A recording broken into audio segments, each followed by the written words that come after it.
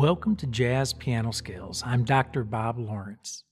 It's time for you to turn off your eyes and turn on your ears. No video, no distracting images, no pop-ups, and no advertisements. Just great educational content for you to hear, for you to discover, learn, and play. Last week we explored chords grouped by family. Today we are going to explore chords grouped by key. But before we do, I want to take a minute, as I did last week, to stress that this lesson is about chords and not voicings. There's a huge difference between the two. Once again, when you study chords, you are looking at how various sounds, major, dominant, minor, half diminished, and diminished, are constructed, their similarities and their differences, how they are built from the ground up, nothing fancy, root, third, fifth, and so on. As I touched upon last week, when you study voicings, you are exploring various ways to actually play the chords. In other words, exploring various ways to arrange the notes of the chord so that they produce a stylistically correct sound for the genre of music you are wanting to perform. As you can see, chords and voicings are two very different jazz piano skills. Today, we are once again focusing on chords and their relationship within the context of a key. So let's get to it. To begin, I want to stress that, at least to me, and I believe this to be the case for most jazzers, the terms major scale and key are synonymous terms. In other words, when I speak of the C major scale and the key of C major, I am actually speaking of the same thing. The same 7 notes and the same harmonic structures that are constructed using those same 7 notes. Today, we're going to look at the chords that are produced by each major scale. If you already are familiar with the 12 major scales, fantastic. If not, I would recommend pausing this talk, go to the internet, do a search for the 12 major scales, and then print the page.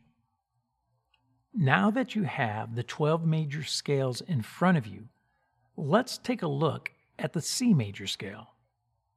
If you circle every other note of the C major scale, you end up with 4 notes: C, E, G, and B, which is the C major 7th chord. Pretty easy to construct. And as you learned last week, once you have the major 7th chord constructed, you can easily build the remaining 4 chords by simply altering the 3rd, 5th, and the 7th. Now, I want you to take a piece of paper and a pencil. Remember when I mentioned the importance of doing paper practice in last week's lesson? Well, we're getting ready to do some good old paper practice right now. I want you to spell the C major scale starting on the note D. You should end up with D, E, F, G, A, B, and C. Now, starting with the note D, circle every other note. You will end up with the notes D, F, A, and C. We now have the D minor 7th chord. Once again, pause this lesson and repeat the same process for each of the 7 notes. Now that you have taken the time to write out the C major scale, starting from each note of the scale, and circled every other note of the scale, starting from the first note of each mode, you now have established the 7 chords belonging to the key of C major. They are as follows: Chord 1, C major 7th, C, E, G, B. Chord number 2, D minor 7th, D F A C. Chord 3, E minor 7th, E G B D. Chord 4, F major 7th, F A C E. Chord 5, G dominant 7th, G B D F. Chord 6, A minor 7th, A C E G. And chord 7, B half diminished 7th, B D F and A. Let's play these chords on the piano. Chord number 1, C, E, G, and B. C major 7. Chord number 2, D, F, A, and C. D minor 7. Chord number 3, E, G, B, and D. E minor 7. Chord number 4, F, A, C, E, F major 7. Chord number 5, G, B, D, F, G dominant 7. Chord number 6, A, C, E, and G, A minor 7. And chord number 7, B, D, F, and A, B half diminished 7th. Fantastic. Here's what they sound like when played one after the other. C major, D minor, E minor, F major, G dominant, A minor, and B half diminished. Those are the 7 chords belonging to the key of C major. You now are going to repeat this same process for the remaining 11 notes, the remaining 11 scales. Once you do, you will have successfully mapped out all 12 keys and the chords belonging to each of those keys. Invaluable information indeed. Be sure to take note that the 1 and 4 chords are always major chords. The 2, 3, and 6 chords are always minor chords. And the 5 chord is always dominant, and the 7 is always half diminished. When I say always, I am speaking from a music theory perspective. It doesn't mean that musicians do not break the rules and change the standard chord qualities when improvising or composing, because they do. That's an entirely different lesson, and besides, you have to know the norms before you can understand the exceptions. You have to know the rules before you can break the rules. So for right now, 1 and 4 chords are major, 2, 3, and 6 chords are minor, 5 chord is dominant, and the 7th chord half diminished. A quick side note. Some listeners may be asking, what determines whether a chord is major, minor, dominant, etc.? The answer is interval relationships. In other words, the distance between each of the notes within the chord. For example, the distance between the root and the third and the fifth, and the 5th and the 7th. I will be teaching interval relationships in an upcoming lesson. For now, simply go with the flow and know that 1 and 4 chords are major, 2, 3, and 6 are minor, 5 is dominant, and 7 half diminished. Now that you have successfully mapped out the chords belonging to all 12 keys, it's time to master them intellectually, orally, and physically. Intellectual mastery begins with, of course, paper practice. Spend time spelling your chords and reciting them. For example, say to yourself, the chords in the key of A flat major are, and you should be able to say A flat major, B flat minor, C minor, D flat major, E flat dominant, F minor, and G half diminished.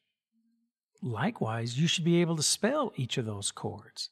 A flat major, A flat C, E flat G, B flat minor, B flat, D flat, F, A flat, C minor, C, E flat, G, B flat, D flat major, D flat, F, A flat, C, E flat dominant, E flat, G, B flat, D flat, F minor, F, A flat, C, E flat, and G half diminished, G, B flat, D flat, F.